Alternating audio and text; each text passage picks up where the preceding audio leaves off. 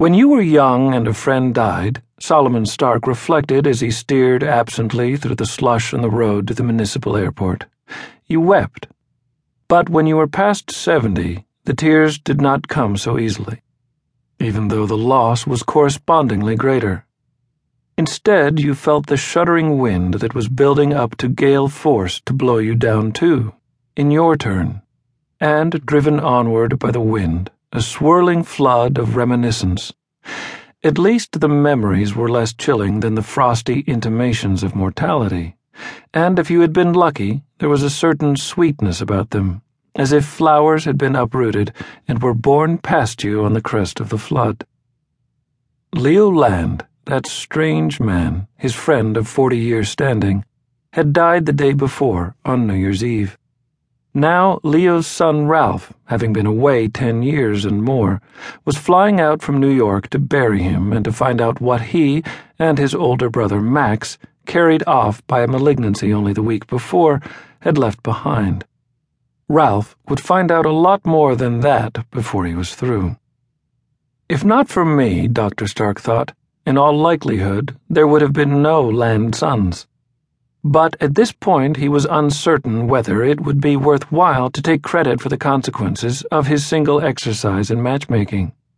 When he had first met Leo, shortly after World War I, the druggist had been a shy young man, still a greenhorn, content to let Max do the pulling and hauling, both in their pharmacy and in their personal affairs. Left to his own and to the domination of a brother aggressively confirmed in bachelorhood, he would surely never have married. But Solomon Stark had intervened at last, after 10 years, by introducing the timid schoolteacher daughter of some patients to his friend, who at 39 was 15 years her senior. With luck and a shove, he had married them off over the opposition of Max, already cracked and more excited by hoarding than by women.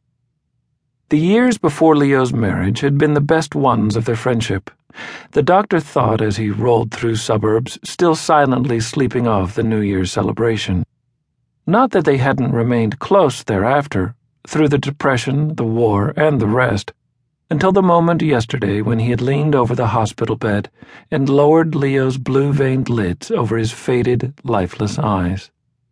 But it was Leo's bachelor years, less careworn for them both, not yet marked by their mutual retreat to personal concerns, and punctuated with leisurely encounters and the exchange of intimacies that neither had ever been able to discuss with others, that had welded the bonds between them. The friendship would have continued, by occasional correspondence, even if one or both had moved away, and perhaps, the doctor thought wryly, that would have been easier on them both. Certainly, he himself would not now be stuck with a multitude of miserable problems that refused to follow either Max or Leo Land to their graves.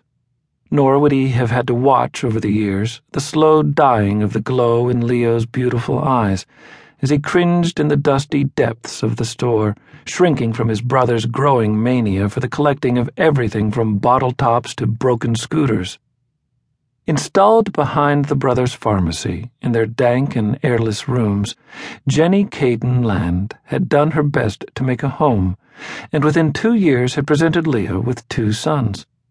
All that she had succeeded in doing, however, was in confusing 2 men who had been committed bachelors, making their common life impossibly crowded, and squeezing out her brother-in-law to satisfy his eccentric cravings by pawing over garbage. As the boys grew, Jenny came to feel that she was losing them, to admiration of the wrong traits in their uncle, and worse, to hatred and disgust for their whole mean existence. In a last desperate effort to have something that would be all her own, she gave birth during the Second World War to her last son, and drove out Max for good, to the rambling relic of Victorian eccentricity that he had picked up for tax arrears. As for Leo, pinched in a vice between younger brotherhood and fatherhood, he had shrunk almost visibly, frightened by what was happening to his sons. In the process, he had lost whatever connection he and his wife had, however shyly established between them.